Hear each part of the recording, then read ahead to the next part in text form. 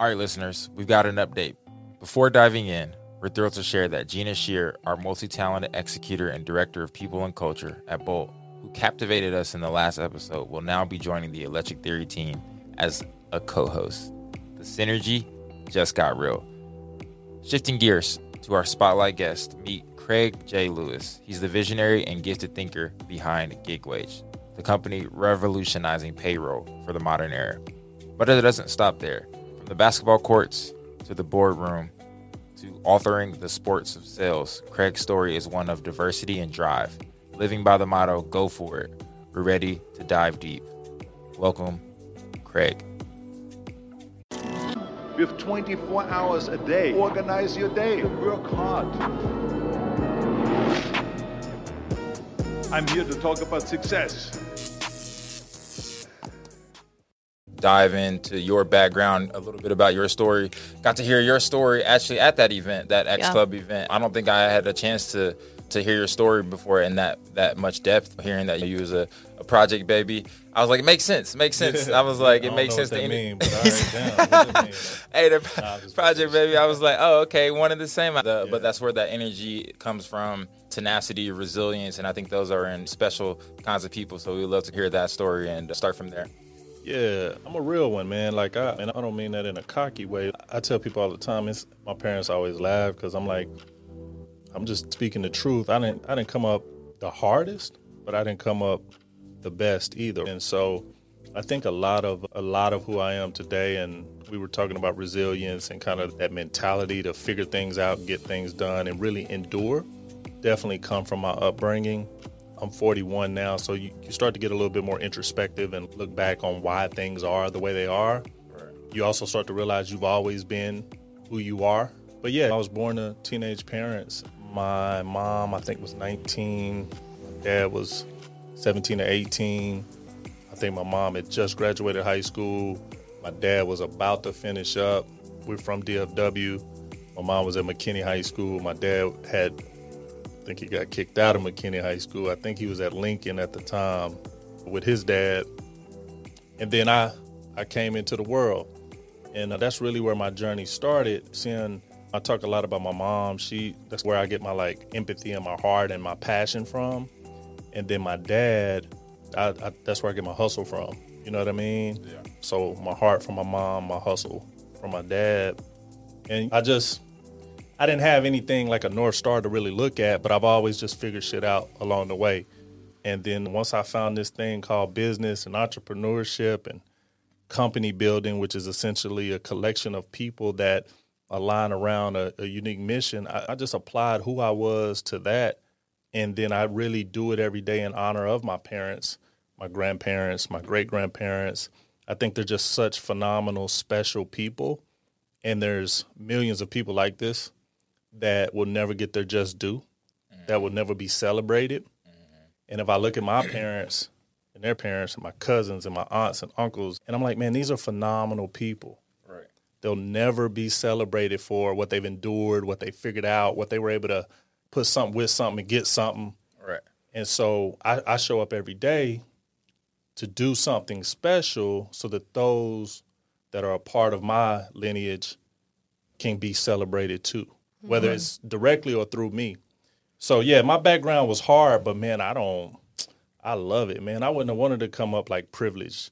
Right. Yeah. I tell people all the time, I want my people to be privileged, my kids. Yeah. And that's how the cycle works, but I think there's real power in poverty. People talk a lot about the privilege effect, and we're people have audacity because they're privileged.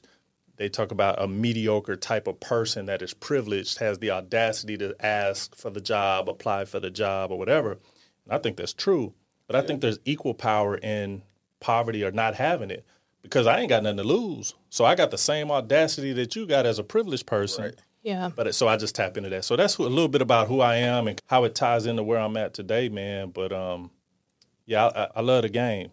Yeah. Love the game. Love the game. All right. So let's Gina's going to definitely drive this, but I want to touch on the legacy part, because that was something that resonated with me when I heard you speak that particular evening, because it's not something that like we always hear like, oh, legacy. And it's like it really connected the dots for me whenever you expressed how one of your investors they put it in their kid's name. Yeah. Like, and their kid's trust. And I'm like, oh, okay, like this.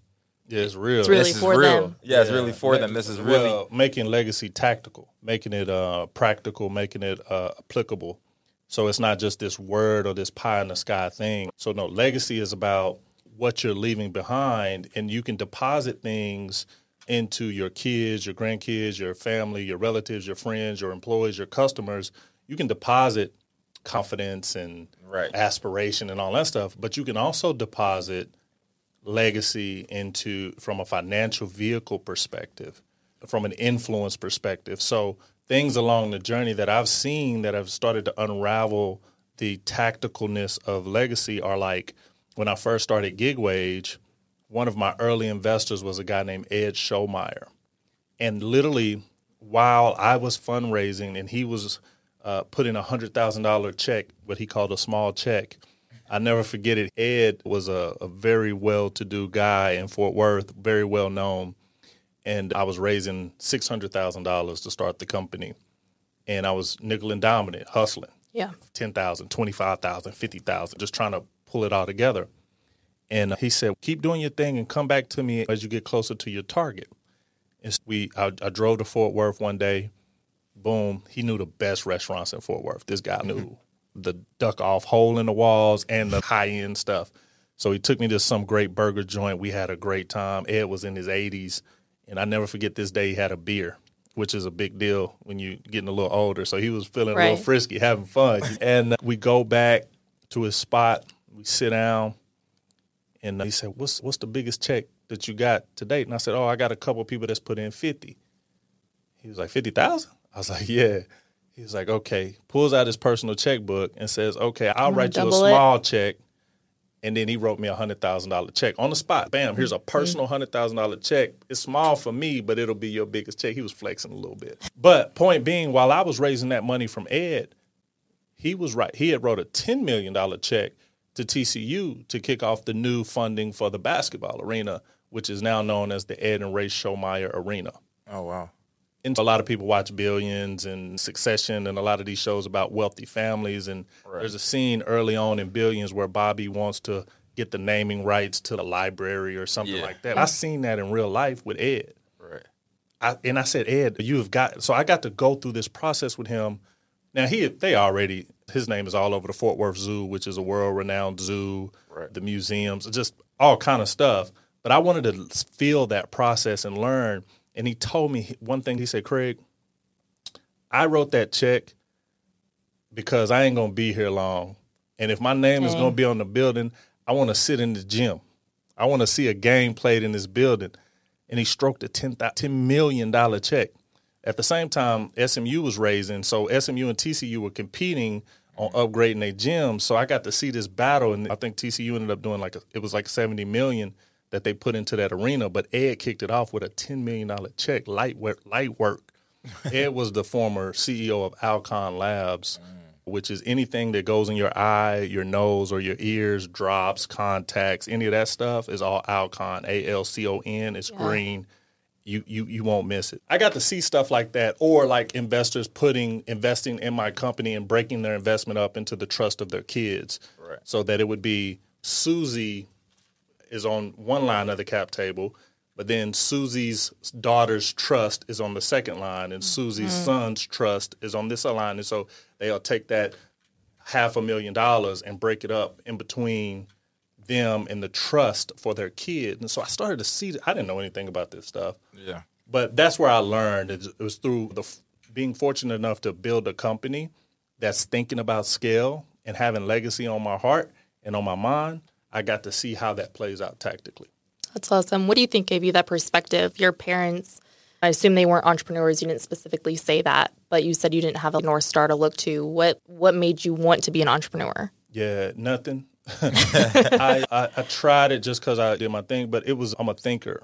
And once I decided that I wanted my parents to be celebrated, wanted my grandparents to be celebrated, wanted my family to be celebrated, and I wanted our last name to mean something. It's where I landed. That's where I came up on the legacy. And then I started backing into it from there. And trying to leave a legacy, the best path that I backed into was entrepreneurship. Mm-hmm. So it was really just how you got to show your work in math. Yeah. I was like, okay, I know the answer here is algebra, right? Got to work backwards and figure it out. Right? And that's where I landed. My best shot at doing that would be to build a company. That's awesome. Can you give us a little bit of high level what GigWage is? Yeah, GigWage is it's a payroll company to help businesses pay independent contractors, freelancers, and gig workers. We do what's called gig force management powered by instant payments. So most people think of workforce management. How do you onboard employees, benefits, HR, compliance, and payroll? We do that, but we do that for companies specifically for independent contractors and 1099. How do you onboard benefits, background checks, payments, which are all very unique for the modern workforce, which works when they want, how they want, where they want. We're the technology set for companies to be able to power that type of workforce. And what, not necessarily having a background in this, like what made you want to go into that field specifically? Nothing. Again, a lot of people will come on and tell you all this intentional stuff. And I'm intentional once I make a decision. But I had just landed on, I was finished playing ball. I had tried my hand out in some business and failed miserably. And I just went and got a job. And I ended up working at ADP, which is the largest payroll company in the world. And I was selling for them, and I was pretty good at it. And while I was there, they went from services to rolling out their first cloud-based product. So I got to sell this technology. And I think what hooked me, though, was the combination of technology and money. Mm-hmm. Those two things were really sexy to me. And so when I was like, when ADP introduced their cloud-based payroll service, this technology to help people get their money, I could work with that. You know what I mean? And I said, okay, this is what I'm going to do. And I just stuck with it until I got the courage to become an entrepreneur again. But I went out and became an expert in all things payroll, payments, workforce management. I was making good money. I liked technology. I liked helping other people get their money. And so I just stuck with it. Yeah. This is a good segue into our next question. Josh had pulled these stats earlier. As of 2023, the fintech space is worth $179 billion. With that being said, how are you different? How is your company different? What sets you guys apart? Yeah. We're very B2B focused, and we're not just fintech. It's HR tech that has fintech embedded in it. Mm-hmm. What we do that's very different is we don't just think about the end user or the employee or the freelancer. We think about how do we make the lives of the 10 people in the company, how do we make their lives easier, the 10 responsible for paying the 10,000. So we help the 10,000 people get their money when they want, how they want, where they want. But what we do that's really special is we help those 10 people in the payroll department, what we like to call the office of the CFO, in operations, in people strategy. We help those people just as much, if not more, as the 10,000 people getting paid. Sure. So that's what we do that's different. It's really comprehensive, where most fintech solutions are unbundled products, and specifically a lot of times B2C. We're a very comprehensive bundled product, and we're B2B2C. So we touch everybody in the kind of chain of the 1099 community. And so we're really a platform. Yeah, that's very interesting that there's a couple things interesting. B2B, it being that it's still technically B2C, just overall, it's still going to a person. Totally. But I do the approach, because I think there was like 30,000 something startups in fintech now. So it's not necessarily oversaturated, but it's definitely a hot market for quite some time. And I think China has 90% of people that live in China uses fintech platforms. So there's obviously a lot of opportunity there. And you feel like the best way to differentiate yourself is go to the business who's selling, go to the business who's essentially like servicing the masses. Totally. So my competitors oftentimes will have to go one by one to get those 10,000 people. Right. And then they may churn, and there's no stickiness to it. Let's take a Cash App or a Venmo. Right. And those are sticky products at this point, but you have to have a massive budget, and you have to have some really good tech to keep and retain that user. For us, I just need to go get one company and I get access to that 10,000 every payday. Right. Every single payday. And then because it's the gig economy, 1099 economy, they work for 2 or 3 or 4 different companies and platforms. Yeah. Right. So there's just this flywheel that we have that's pretty unique, or some people call it a network effect. Right. But our wedge is payroll. And where everyone else is, again, they've tried a lot of different wedges. Payroll is really hard, which is why a lot of people avoid it, and it's risky. We just have expertise there. And yeah, the B2B play for us is consumer acquisition that's really sticky. Right. Speaking of consumer acquisition, what is it like for when you're going to a business? What does that customer acquisition process look like? Yeah, so we've been on a pretty interesting journey since I started the company. When we first started, we were like really small businesses that we were working with. So it was like pretty easy, like self-service, inbound type stuff. Especially if it's a lot of 1099 contractors. Which is what you would think. And so we did that for a while. Probably over the last couple of years, though, we've really moved up market. Yeah. So we run a real enterprise sales process. Typically, the chief financial officer is our main point of contact. Correct. And we're selling to the office of the CFO. We're selling across the organization. So we have to convince anywhere from 4 to about 6.5 decision makers, typically around finance, HR, and tech and operations. And so we've got to sell all of those constituents within an organization. We get found, we get discovered, or we get a response from our outbound. Then we present, we do discovery, we do a demo, we sell across the org. After we sell across the org, somewhere in there we've probably presented pricing, which is enterprise pricing. So right now our average customer pays us anywhere from $120,000 to about $500,000 a year. We present pricing, which we have very dynamic pricing.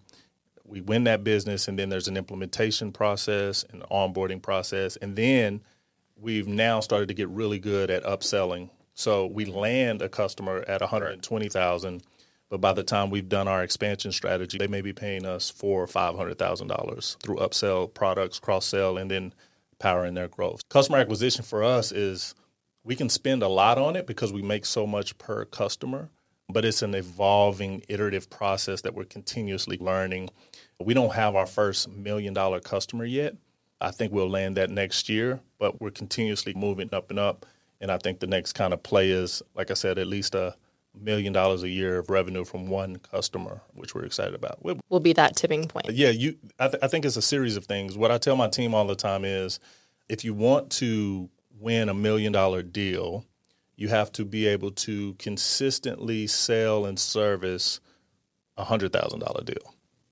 So call it 10 of those, or 5 $250,000 deals, or whatever. So the tipping point is getting the company to a point to where you can not only just sell the lower tier customer, but then service them as well.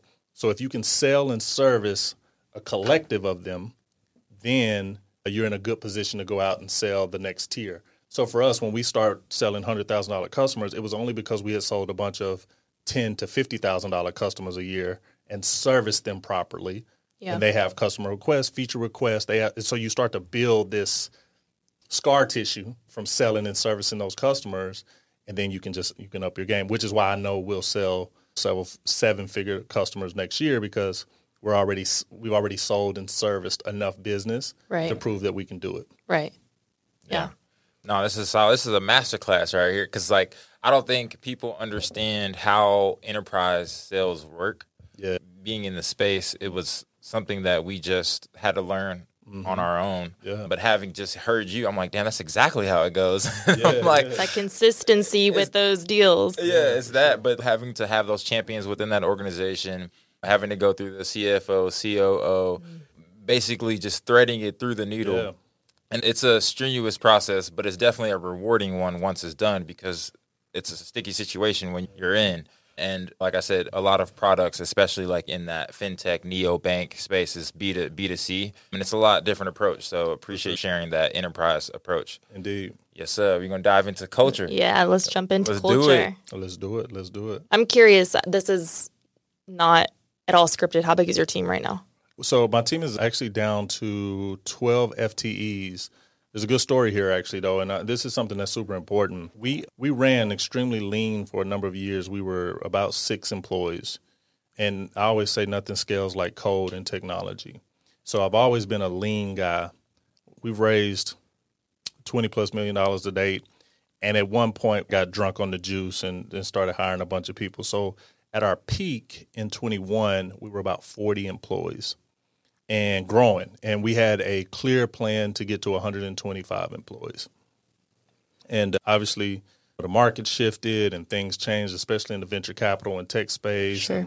Just things got really interesting. So I had made the decision late 21, early 22 to get back to my old ways.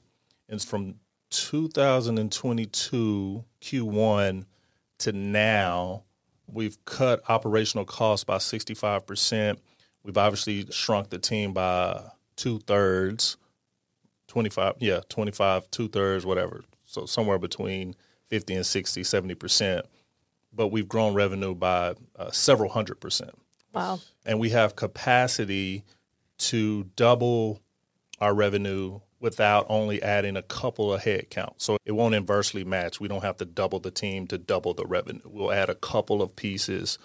And the reason this is important is because one of the questions that gets asked in networking, and I do a lot of, I sit down, I talk, and one of the things you're typically judged by is, how big is your team? And what they ask is, how big is your team? And that's something I'm excited to answer more and more now. I used to be conscious about it. I only got 6 people, or whatever. But it's not about that. It's actually about your revenue. It's about your profitability. It's about how many customers do you have. It's about how much, for us in a fintech, how much money do you move? And even that is a little bit vain. But anyways, we have 11 employees. We are a fully remote team. We always have been. At 6 people, we were fully remote. At 40 people, we were fully remote before the pandemic. And now today we are fully remote. So we have done a lot of work around cultivating a culture in a remote-only team across different sizes of the org. What does that look like? What does the culture look like? Yeah, especially from having all remote workers. Yeah, it's different for sure. It works for me really well, and then I think I tend to hire people that it works for really well. I don't think just saying that we're remote actually does it justice. Not only are we remote, but we are extremely flexible. So, moms need to pick up their kids, work out in the middle of the day. Dads need to do whatever, or dads need to pick up the kids in the middle of the day. Doctors take vacation, weekends, early mornings, late, whatever.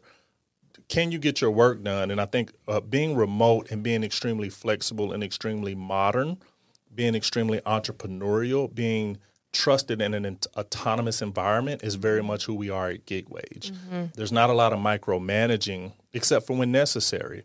I think when you hire top talent, you have to be very macro in how you manage. And if you find yourself micromanaging, you probably haven't hired top talent. Now, there are some things, training, et cetera. We're a small organization. We train by fire, sink or swim. We've actually been smart about that, too. So we have very clear sections of, we think the best 2 places to learn the business are in customer support and sales. And we're very strong in customer support. And by spending time, I spend time in customer support. My leadership team spends time in customer support. If we bring new people in, that's the best place to learn and get trained on the business. So there's a lot of flexibility in what we do, and it's driven by being remote, which tells you a lot of the type of people you need and the type of culture you need. Yeah. But we do a lot on Zoom, a lot of video. Sometimes we just sit on video and work together to get that interaction. Yeah. We do a ton on Zoom. How do you think you've been able to bring these top talent employees together and be able to keep that company culture when you guys really are remote, apart from working just on Zoom? Listen to what you have to pay people well. I think that's important to get people's attention when they're with top talent. But listen to what I just said. Like, you can come work at GigWage and do meaningful work, help hundreds of thousands of people get paid hundreds of millions of dollars, like have real impact. But you can essentially work when you want to work, how you want to work, where you want to work. Now, in general, it's like some of our customer support hours.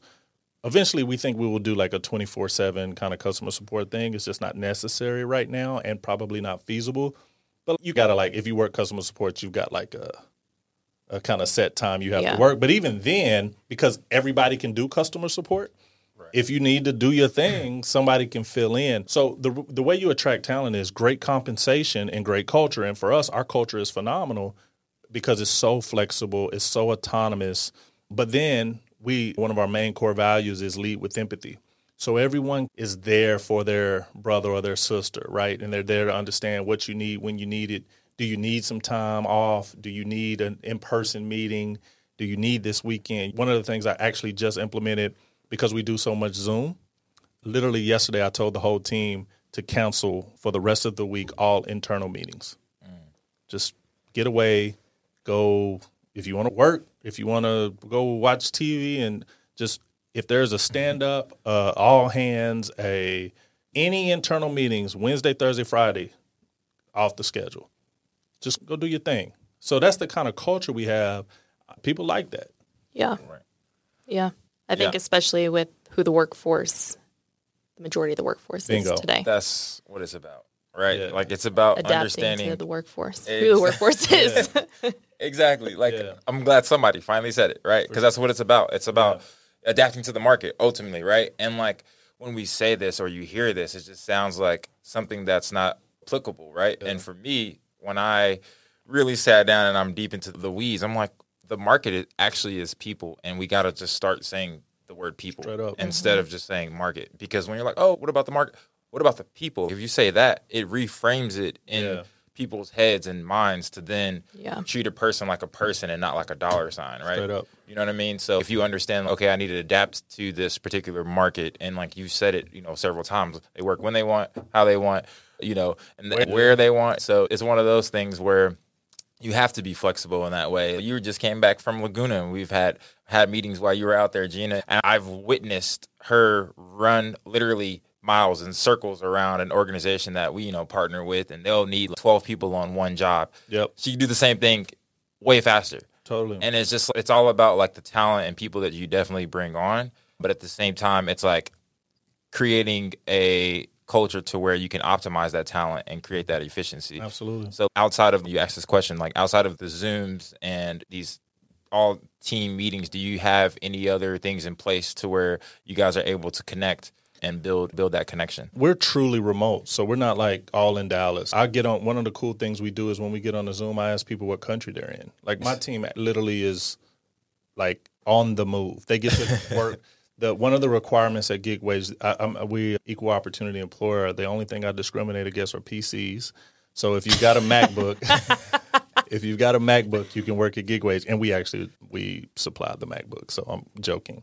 And my CFO does not have, or my VP of Finance and Operations does not have a MacBook. He needed what he needed for Excel. But it's hilarious. Anyways, when I hop on the Zoom, that's one of the fun things we get to do is say, where are you? Oh, I'm in Aruba. I'm in da-da-da-da-da. I'm in Indonesia. And it's a really cool thing. Yeah. I can remember one time my CTO and my VP of product, ended up being my chief product officer. They both have moved on from the company now. But they did a 3-month road trip. Mm-hmm. Just went nomadic on me, you know what I mean? And it was dope. Sounds like my kind of life. Sounds like her. Yeah. And so we have a couple of people here in Dallas, and we'll do dinner, we'll do lunches, we'll do happy hours and stuff like that. But no, we're truly a dispersed, remote team. And so the things I think about aren't really about the connectivity of each other in real life. I've got people that work for me for years that I've never met. David Diaz, I've never met him. Yeah. Like in person ever. And he's worked for me for years. We are cool. You know what I mean? Mm-hmm. My VP of technology, I've never met him. I don't think I've met any of my engineers at this point in time. We are truly the embodiment of remote and dispersed team. What we do, though, is one of our other values is I demand that my team members and leadership team stand in their greatness. Mm-hmm. So what I try to do is I touch people and connect with people in a different way. I try to embed in them the empowerment that they need to be the very best version of themselves, right. Not just as an employee at GigWage, but as a father, as a mother, as a husband, as a son. People have part-time stuff that they do on the side. What does it look like to stand in your greatness, and how can I and GigWage as a platform provide that for you? so that you feel us in a different way. So that's GigWage in a nutshell. But like I said, we got people I ain't never met, fam. Yeah, that's dope. He's convincing me on remote work. I'm not the biggest fan of remote work. I personally would love, I've said this before, I would just love, not to be weird, but I just love if we all lived in the same house and we just built this big project. That really is your dream. I know. No, like literally, that's how I am, because I think there's little minutia or nuances that you can learn with in person. But it's definitely convincing hearing you, because you just have such an authentic approach, though. But it's not about right or wrong. Yeah. It's about what works for you. Work. Yeah. I do have a question, since you were saying how drastic your team was cut basically within a year's span. And I don't want this to take away from the company culture aspect. I want this to play off of that. How would you say that you chose those people, your core people that you have now, out of the selective group you had? What made you choose the core people that you have now? And do those people really reflect your company culture, your core values? Have they been able to stand upon that while being remote? Listen, let's have a real conversation. That's a great question. Some of the decisions that get made, listen, this stuff is nuanced and it's complex. Every person that we had hired was amazing. Mm-hmm. Some of the decisions went into, are they amazing for us? If they're not, let's give them a chance to go be amazing where they need to be amazing. Sure. Some of the decisions were, is the ROI for this position there? Are we getting in return as a company, because you are running a business, it's not a non-for-profit, are we getting the ROI from this position, not this person, but what we pay for this position? Are we getting the ROI? If the answer is no, you've got to go. And then It's going to be your slogan. It is what it is. And then what gives the company the best chance to survive and thrive? And sometimes you make decisions that cut in a little bit deeper than you even really want to, that feel negative. That's the first layer. Then you look at the pool of people you're left with and you say, okay, nothing against any of the people that we let go, but who do I want to go to war with? Yeah. And who do I have to have? And so that's how those decisions were made. We did it, I think one of the things I'm most proud of, not letting those people go, but how we did it.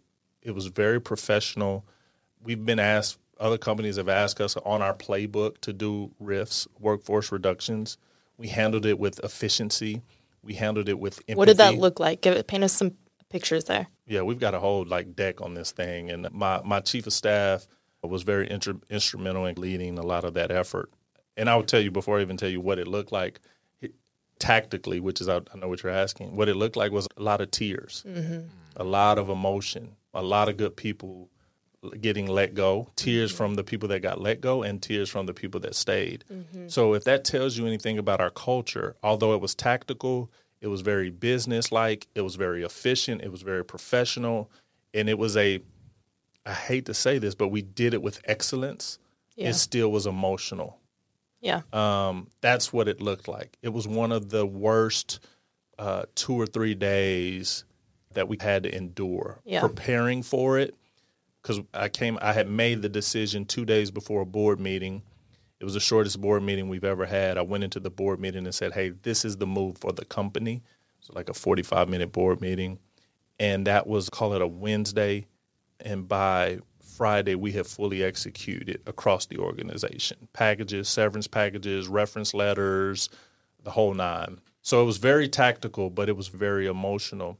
Now, let me have a very real conversation about that as an entrepreneur and a CEO. One of the things I learned, and I've continuously learned over my journey, is as difficult as that was, I was very proud that I was able to do it. Yeah. Because a lot of people don't have that. Yeah. Right. And again, I hated to do it. Mm-hmm. But I think the things that we hate to do, that we have to do, you start to wonder if you have the ability, if you have the grit to get it done. And that was one of the bigger moments that I proved to myself that I could lead this company to the stage that it needed to go. So there's a lot of mixed emotions that go into that. Yeah. I referred all of those people. I've been references for those people. I've hopped on calls with other companies. Pretty much everybody has been fully and gainfully employed in great situations for themselves. And then we as a company were able to thrive and survive. That's good. I think not many people talk about like how tough that experience That's what I is. was A lot of thinking. people It's think that it's excruciating. just like, all right, we're good to go. Now, Wipe this the not hands a clean. Succession episode. It's not that. It's very real. Which also speaks to like your company culture, because if you Right. didn't have a healthy company culture, that would be so easy to just let people go as their numbers, not actual people. Yeah. So obviously that speaks volume. Yeah. One other interesting piece is we went from almost 40 people to where we're at now, 11 or 12 FTEs. We didn't go 40 to 11 that day. There were some that self-selected out afterwards, and we knew that was going to happen too. So there was some transition for some of the others. And so that's also a part of the decision-making too, like who do you need to stick around a little bit longer, transition. There's a lot there. You have to look at vesting legally and just like morally doing the right thing. How close are people to being fully vested? Yeah. You don't want to look weird and be letting people go and they needed like 30 days to get another, all kind of stuff. Yeah. And again, you could do a whole podcast on workforce reductions and layoffs. Especially in tech, It is Especially nuts. in this climate. in this climate, Yeah, it's nuts. A lot of people have showed you how not to do it. But like to your point, no one talks about it, and I Right. think I think it's a tribute to your culture. And I touched on authenticity a little bit ago, but like when you're handling things in an authentic way and transparent way, where it's like, hey, this is who I am. I'm up front. I think that's a strength that like a lot of people underestimate. I would bet that the vast majority of those people that ended up letting go would still probably speak very highly of me and the company. There's probably a couple that are sour. Yeah. I'm sure there are. But listen, man, it was just it's what had to be done. Yeah. And we tried to go above and beyond. And then me sharing this is just real. Right. I ain't got nothing to hide. It is like it works. you had to look at sacrifice is this really interesting thing. We had to sacrifice 20 some odd people. But again, at the end of this month, we'll have 500,000 independent contractors on our platform that depend on us for payment and services. I have another question that usually isn't asked in this manner. After you did do those layoffs, the employees that you were left with, obviously they did have attachments to those other people. They had connections, work relationships. How did you cultivate that culture that you were left with to be able to make that like your best culture yet? And especially if you had a bunch of people, more numbers in the workforce, and that was reduced, they were probably loaded with more work. So how did you cultivate that? Yeah, it was a transition. I think the first couple weeks was no man's land. It was just like people were like, what? I'm sure. It was very weird. You know what I mean? And I had to get my thoughts together and rally the troops. That is my job as the CEO, is to take the people that are here and get them motivated, get them enthusiastic, and get them to buy into the new direction and vision. So we took a couple weeks. People's friends were gone. People were wondering what was next. What does this mean? Is the company in trouble? All of this kind of stuff. Right. But once the dust settled, for me, what it was really about was getting everybody realigned on the vision. And what we did was the company's mission didn't change, economic empowerment, payroll, technology. That stuff didn't change. But what I was able to, I think, galvanize the team around was, instead of trying to build the Navy, we are going to be Navy SEALs. Right. That was a concept. We were going to be world-class individually, and this was everybody's opportunity to get better. And one of our core values is what? Stand in their greatness. Yeah. And so that's what it was started to really be about: opportunity, leadership.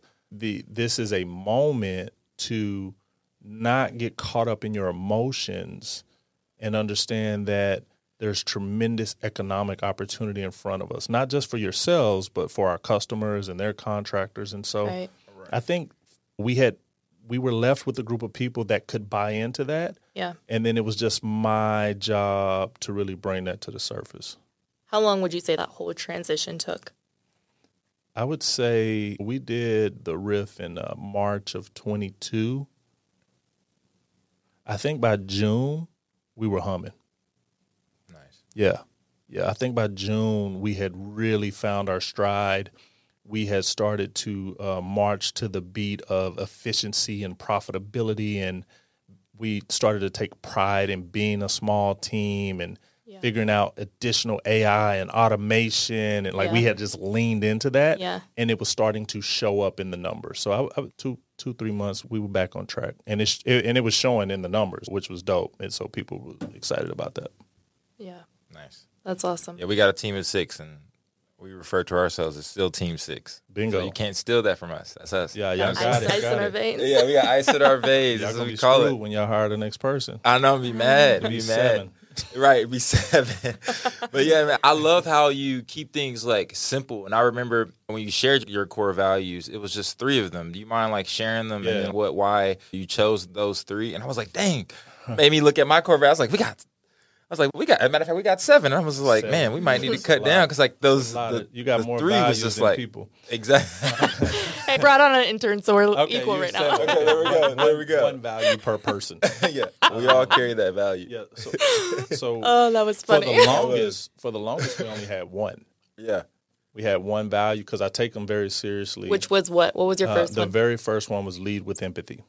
Okay. And one of the things we talk about is, listen, empathy does not absolve you of accountability, but it's really important, whether it's your peer, a customer, or a contractor, or a partner, to at least have the ability to understand where they're coming from. You don't have to agree, but can you understand? Can you try to be empathetic to their position, their perspective? Right. Super important. And if you really lean into it, it's tough. And I've been accused of this. Check it out. I've been accused of gaslighting because say 2 individuals have an issue with each other in the company. And the individual comes to me empathetically. One of the things I would push them to do is really look at the other person's perspective. Sure. When oftentimes they want me to just hear their perspective. And I'm like, no, but when the other person comes to me about you, I'm going to tell them to do the same thing. But people start to think you don't care about what I'm saying. Right. But what I was trying to do was instill our value of lead with empathy. But when they're coming to me, they're not looking to be told to be empathetic to the other position. They want me to be empathetic to them. So this is really interesting dynamic, which is why we had 1 for a while, because I was like, I got to figure this one out, right? And make sure we get this one through.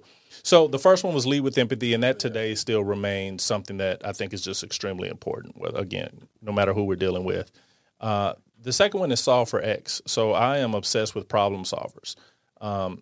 Whatever the thing is, whatever X is, can you solve for it? That may be internal, external, pricing. People come to me all the time with these problems, and I'm like, okay, yeah, you got a problem. Solve for it. And I think that is a big part of our culture is like problem solving. And then one of the things I'm trying to do is empower people to solve bigger and harder problems. How do you do that? Give me a realistic picture of what that looks like. This is something that came up on actually one of the last podcasts.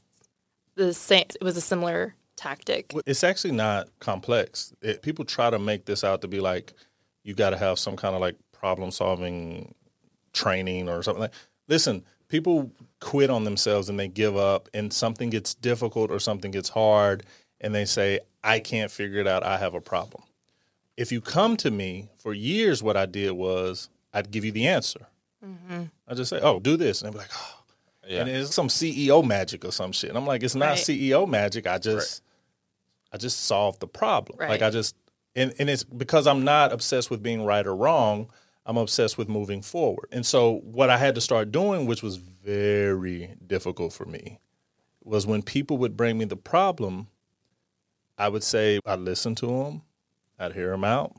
I'd have my answer in my head, which is not the only answer because it's not about right or wrong. And then I'd say, give me a solution. How do you think we should solve it? I think we should do. That sounds amazing. Yep. Maybe tweak it right here. And eventually people just started to get the confidence that they could do it. We've tried other things like one of the things I do with my board, I have a 30-minute session in a board meeting we call working sessions where I bring the most complex issue or topic at hand for me as a CEO in the company.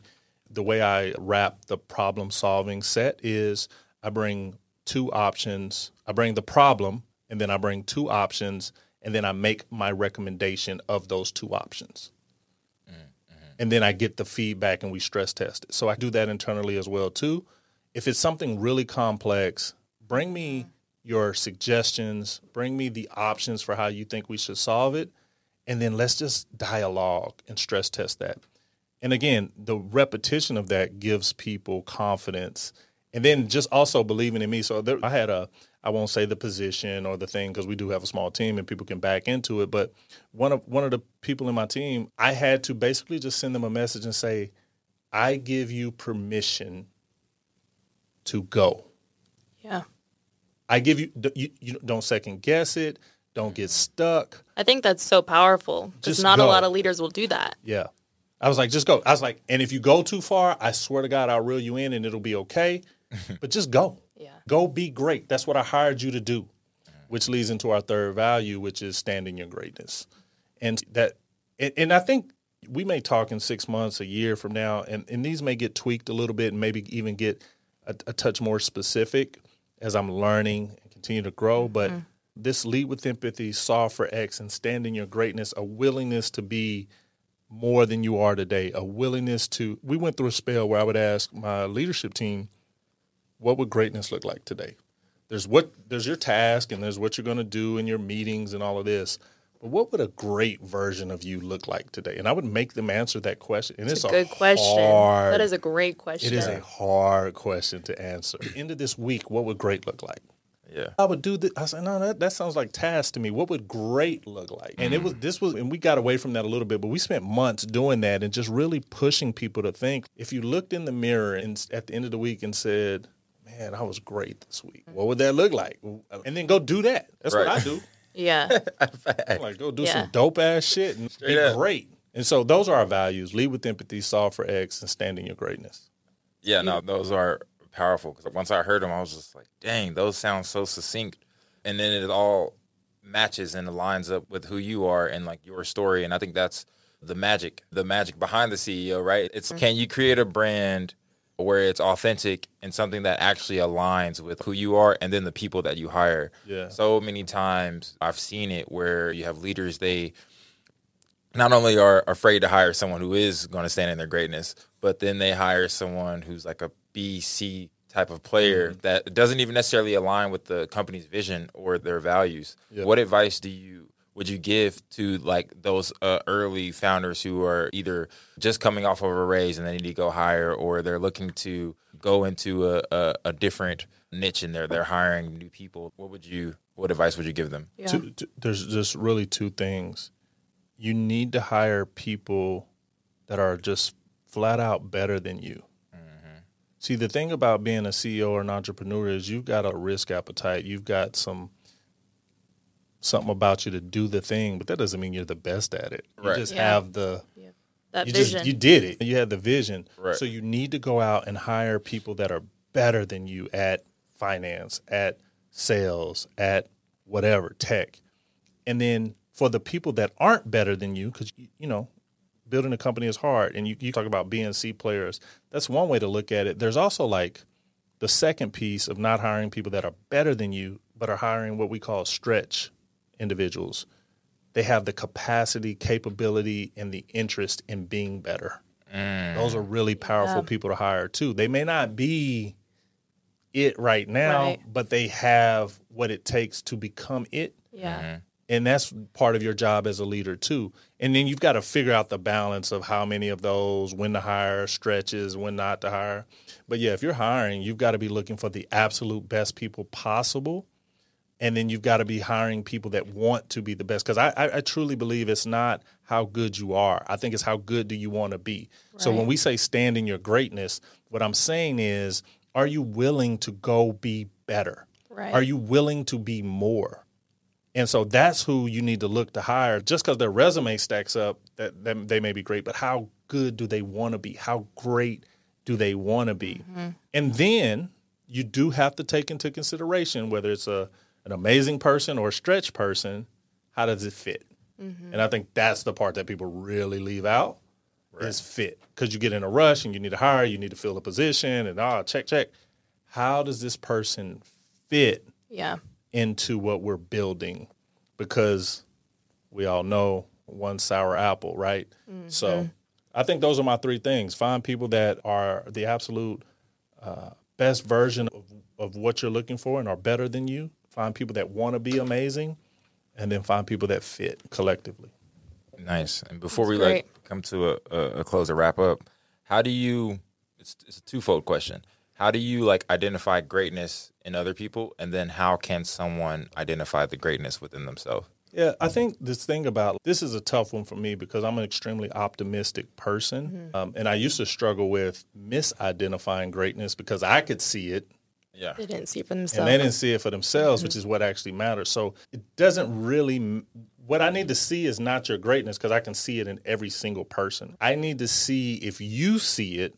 And I don't know how to really describe that, but when people tap into their greatness, it's just obvious. It's a feeling, right? Yeah. It's just obvious. Yeah. And then if you don't have that, I need to feel like you have the ability to see it eventually. And there's breadcrumbs or examples of that throughout people's lives. And you can actually talk about it. It's like the question I asked my team internally. What does great look like? Tell me a time when you were great. And then that answer will tell me, I'm like, oh, that wasn't really great. You know what I'm saying? Yeah. They don't really know, right? And that's not a knock, but it's just no, you went to first grade. Woo. So I think being very direct about it, and people that have the potential to be great, if they haven't tackled that question before, they'll tell you, like, let me think about that. Let me get back to you. That to me is a sign of greatness. Because one of the parts of being great, you have first, before you can be great and improve, you have to be like really self-aware. Yep. You know what I mean? Where you're at. Yeah. So I think asking those direct questions can be very helpful. Yeah. That's awesome. I love that. All right. We can close with this is actually from previous people that we've interviewed, a jar of questions. A jar of questions. You are going to take the top question. It's a pink one. Oh, I'll let you do the honors. Go ahead and take off the top and then pull out tell me which one to pick? Because we've already answered most of the others. And then I'll have you also write one and leave it. Scripted.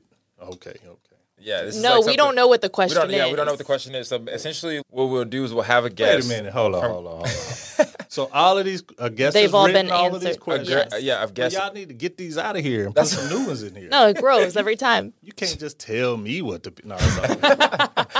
So I guess eventually we can start reusing them and have people. When you look back on your legacy, what do you want to be known for? Dang. Ooh, and we start off with legacy. That's crazy. Here we are. And that's all. They're always like usually tied to the person too. It's energy. Yeah, that's dope. What I want to be known for? Listen, I want to be known for creating tremendous wealth.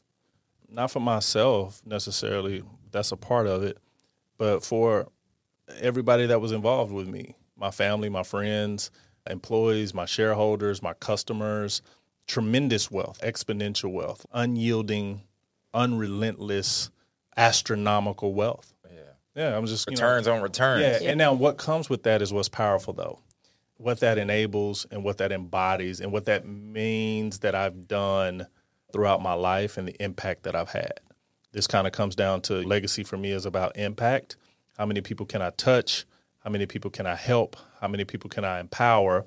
We live in a capitalistic world. If I can create tremendous wealth for others by my efforts, my energy, my activity, my results, then I think I've done something pretty special. And I think that the last name Lewis and my teenage parents can be celebrated. And that's what it means to me. Yeah. Solid. It's awesome. And I'll put this back in here so somebody else cannot pull it. Then I got to write one, right? Yeah. Yes, we'll I'll write one for the next guest. Awesome. I think that's a wrap. Do you have any other questions? I mean, I do, but I don't want to leave it on a bad note. So this might just be bonus content. Yeah, that's cool. 834, and may just use this one on a separate cast. But I gotta just know, and it's something like I said when I first connected with you. I worked so hard to not have that perspective of, man, I'm a black entrepreneur in this like white world, because it's just not the best energy or best foot forward, right? If you want to get things done, like you can't have that resentment or those negative thoughts. Could you tell us a little bit about like your experience being like a black founder in the finance space, which is typically dominated by white men? What has that experience been like for you? And do you feel like there's disadvantages that you've had to overcome simply because of the way you look? Yeah, the answer is yes. There's disadvantages to being black. There's disadvantages to being female. There's disadvantages to being any number of things. The mentality that I've adopted is that your disadvantages are your advantage. Right. period. It's like you were talking about earlier with the poverty situation. Period. Right. So being black is as a disadvantage, which it is, I've just learned to use that as my advantage. I don't have the same background that everyone has. I don't have the same education that they have. I can't tap into. I'm learning a lot of stuff on the fly even to this day. Right. Yeah. But what the hell else would I be doing? I want to learn. And so for me, the way that I've adapted to not being consumed with the fact that I'm black, because most rooms, I'm the only one in there. Well, now Jay be with me, so it'd be me and Jay. Shout out to Jay. Shout out What's to up, Jay. my guy? But no, you just can't be consumed with that. There's a place and time to have that conversation. There's a place and time to hold people accountable. But for me, the way to win is to win. Mm-hmm. Black, white, male, female, short, tall, in shape, out of shape, call it what you want. Somebody that is what you are and has your disadvantage has won before. Right. So you can win too. Right. So that's the mentality that I take. So yeah, have I ran into stuff and heard stuff? And can I tell you countless stories that I think may or may not have been tied to being black? Sure. But there's not an entrepreneur on the face of the earth that can't tell you about difficult moments and times. Right. Listen, watch this. If I'm raising $1 million, a lot of people are going to tell me no. Right. Does it really matter why they told me no? No. The only thing that actually matters is that I get somebody to tell me yes. Right. So you can create this list of, okay, I talked to 10 people. 3 of them told me no because we were too early stage. 3 of them told me no because they didn't have money. 3 of them told me no because I'm black. 9 people told me no. The 10th one told me yes. I raised $1 million. We keep it pushing. That's how I really look at it. So is it a thing? Absolutely. Am I consumed by that thing or any of the other things that people tell me no because? Absolutely not. Right. Absolutely not. That is not a winning mentality. That is a waste of time. That is a waste of time. And so listen, if you look at my content and you look at a lot of the press and stuff we've done, do I talk about being black? And absolutely, but I just talk about it a little bit different. Right. It is obvious that I'm black in these rooms. You feel me? It is obvious that I'm a part of the 1% of black people that have raised money, and I'm a part of an even smaller group that's raised real money. You feel me? Yeah. But listen, sometimes that is played out to my advantage. Right. Like literally being black is played to my advantage. So you're going to win some, you're going to lose some, you're going to have some advantages, you're going to have some disadvantages. That shit don't really matter. Listen, you can build the perfect CEO. Right. And if you follow these CEOs that are like uber successful, they've got these morning routines and there's just like a blueprint of what success is supposed to look like. Everybody can't fall into that category. But if you actually look at the data, all kind of people are successful. Right. Yeah. Now, are pale, stale, and male predominantly the successful people? Sure. We've had laws and issues with America that have made it really possible. Warren Buffett said the reason he's Warren Buffett is because he was a white male born when he was born. Couldn't have done it any other way. This is real. Reality, yeah. But are there successful black people? Yes. Are there successful women? Are there successful handicapped people? Are there successful out of shape people? Lots of them. Yeah. There's a lot of stuff that people have overcome those disadvantages. If you're trying to do something, now listen, I'm not talking about the everyday American. I'm talking about people that are trying to be unique and rare and special. It just doesn't. It's too small of a thing to matter. So that's a really long-winded answer to say, listen, being black is a disadvantage, but your disadvantages have to become your advantages. And if you're going to win, you just have to win. Yeah. Yeah. Period. Is that mentality, you're born with that mentality, or is that something learned? You just have to win. Period. If you think you were born with it, great. Yeah. If you don't think you were born with it, get it. Yeah. It just Go get it. Yeah, ain't no right or wrong in this game. I can guarantee you there are billionaires that say they were born to be billionaires, and then there are billionaires that'll tell you, I just figured it out over time. It's just there's no one right answer. So you take what you have and you solve for X. Right. I got this. Here are my ingredients. Here's what I don't have. I even go as far as telling my team, okay, solve for X. And if you can't solve X, solve for it without solving for X. Right. Get it done. Right. Like, what does that look like? Okay, Right. I don't know how to solve for X. This is the problem. So solve it without X. Yeah. Solve for N. You get me what I need. You know Yeah. what I'm saying? Was that something that you learned? Did that really test your leadership skills? Because I feel like a lot of leaders just don't have that ability to like freely allow their team to go, like you talked about. It's actually the best leaders. It's a necessity. Absolutely. You will run yourself ragged solving every problem, fixing everything. You can't scale that way. Your mental health will be horrible. Yeah. A lot of CEOs go through a poor physical state. I'm in it, about to come out of mine now, where you don't take care of yourself physically, Right. Because you're just so engaged and so involved, and you can't be distracted by any other thing. Mental health will suffer. Your physical health will suffer. Like, you have to empower people that are better than you and have the potential to be better than you to do things. Right. Yeah. Literally, I think I just posted something on you. You got to fire yourself from everything. Right. Mm-hmm. If I got to solve it, what did I hire you for? My job is not to solve that problem. I hired you to solve that problem. And that has to be, so you can almost flip that mentality into, it's the ego that doesn't allow people to let other people solve problems. Yep. It's my ego that says I shouldn't be solving that problem. Oh, yeah. You got to flip it. Yeah. Yeah. Why am I solving that? I pay you to solve that. And you want to be paid to solve that. And the number one thing of the other side of this is from an employee perspective, leader, employee, whatever, you want to solve your CEO's problems. Mm-hmm. You got to want to solve those problems. The people that do that win. Right. Solve my problems for me. It will take you really far. Right. Straight up. That's facts. So is that something you look for in hiring? Hell yeah. Who want to take something off my plate? Yeah. That's what I'm looking for. And do you have what it takes? No, seriously. No, straight up. Facts. Like, I need to be trying to figure out my next move, what I'm doing in this company to be of value, because y'all are doing everything. I'm going through a phase in the company now where several of my team members have really stepped up. They run really large portions of the company. And I'm crafting a new version of what I spend my time doing to bring value to the company. Yeah. And then I'm telling them, hey, you better get somebody to take that on.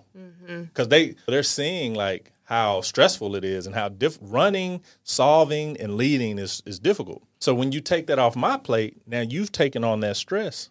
So now your job, raise someone else up. Your job is to hire somebody better than you. This is how you build great companies. This is why the great companies in the world are amazing. This is why Elon Musk can run multiple companies, quote unquote, run multiple companies, because the people actually running those companies are world class. Right. This is why, when I say world class. Right. And what does he do? He just keeps innovating, keeps adding, controversy or whatever. But you've got to hire people better than you, and it trickles down through the organization. Yeah, I had to learn this. I wouldn't even say the hard way, but it's something that like definitely was a growth or pain point for myself, because I'm someone who I can go all day, every day. I'm up at 5, I'm working till 11. It's just naturally in me. Yeah, but is that dope though? No, so exactly. To your point, like, because I've done that. Let's feel me though. But what's really dope is I got a team that goes from 5 to 11. Right. This is why I said, you remember early in the interview, I said we want to get to the point to where customer support is 24/7. And we do this with development now, where we have a team of developers that work U.S. hours, and then they tee up work when they go to sleep and tee it off to our overseas developers, so that when we go to sleep, they start their work. So then when they go to sleep, they kick it back to us. So we're developing 24/7. Now, if I was trying to be something, I couldn't do it 24/7. But if you start to empower people, then 5 to 11 is actually pretty weak. Right.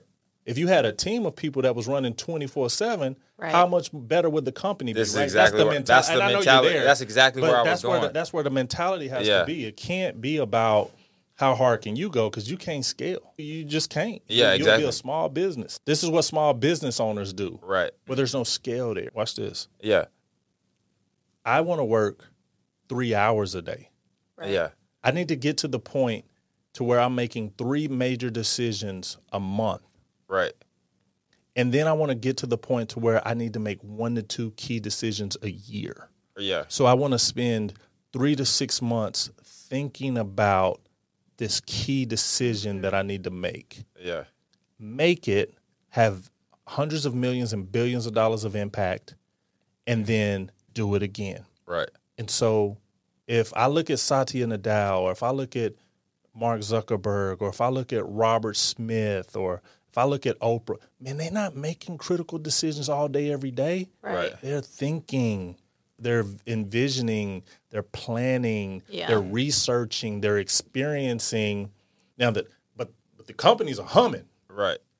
So that's the goal Right. for me, is how do I hire people that are better than me so that they can hire people that are better than them, so that they can hire people that are better than them, so that I can just keep innovating and building this tremendous shareholder, customer, and employee value that I want to build.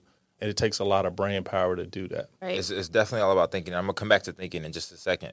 But to, like, before the applicable insight that you just shared, I had a mentor that shared something similar to me half a year ago. And it really stuck with me because he was just like, you go hard, I follow you, you go 10 out of 10, you going hard. But imagine if you had 3 other people, and if they were just working half as you, it's 50%, 50%, 50%, you go 100%, that's still 150%. Yeah. Right? And I was like, damn, I never thought about it like that. Yeah. But I want to follow up and say, before I get back to thinking, is do you feel like people who come from similar backgrounds from us have to go through that? And if it doesn't, take the background out of it, but just, do you think that early founders, entrepreneurs have to go through that grit, or is it just automatically? Yeah, no, you got to learn it. If somebody tells you out of the gate, I think, but yeah, I think everybody goes through that, right? Bill Gates was talking about it recently. He was he was like, man, I didn't take no time off. I was like, it was nuts how he used to work. And, he come from a pretty good background. Right. But look what he built. But yeah, I think you definitely have to learn it. And that doesn't mean you don't work hard, right? You may not get to the point to where you want to make 2 key decisions a year. That's my goal, my vision. That's Jeff Bezos level right there. Yeah, I'm with it. I'm down. That's a topic for another conversation. I come up with, I always talk about not having a North Star. I think a lot. I study a lot. I research a lot. So I'm sure I pull from a lot of different places and it comes out how it comes out. But I say a lot of things oftentimes and people will be like, oh, somebody said that, or somebody is like, and I ain't trying to be funny, but I'm like, that's me. Right. You know what I mean? But it's cool to see, like, when people be like, he was like, oh, that's Jeff Bezos right there. I'm like, oh, okay. But that's Craig. That's me. That's my work. That's my thinking. That's my grandmama used to say, ain't nothing new under the sun. So I know none of this stuff that I say is new, but it is genuine. That's what you want for your life. Original to me. Yeah. But it always often aligns with other folks that are great, and that's a good sign. So I really appreciate it, but I'm aware that I'm like, nah, you know what I'm saying, that's what I woke up with. You know what I mean? No, facts. And back to thinking. There's times where I wasn't able to think because I'm thinking about how I'm going to pay my bills, how I'm going to keep the lights on, survival mode. So, like, for those who aren't able to think because they're in survival mode, what's next for them? Like, how do they get out of that to be able to think? Because, like, when you're able to think, when I'm able to think, I can make shit happen. Yeah. But then there's times where I've had an experience where you're suffocated and you can't think. I don't know the recipe for that. I don't think I've been so far gone from that to where I can look back in hindsight and offer advice. I know that you have years on me to where you probably can get that 30,000, zoom out and look and maybe offer some advice or insight as to, like, how do you put yourself in a place to be able to think? Yeah, I think you'd probably be surprised that at every stage of your journey, you get suffocated. There's no, like, trust me. Jeff Bezos was suffocated at Amazon and they were working. Yeah. It happens because new levels, new devils, right? I think what's really important is, though, that you use, and this goes back to what I was talking about with what I look for in people, you use that desire as motivation. Right. I want to be able to think. I want to be able to stand in my greatness. Right. As motivation to solve for the current problem, solve for X.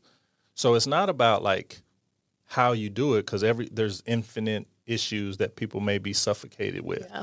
But the motivation to level up the interest and the desire to level up will force you to solve that problem so that you can level up. That's like the nuance of it. It's not about the actual thing that you do. It's about where you want to be and who you want to become. So if you want to be in a place to think,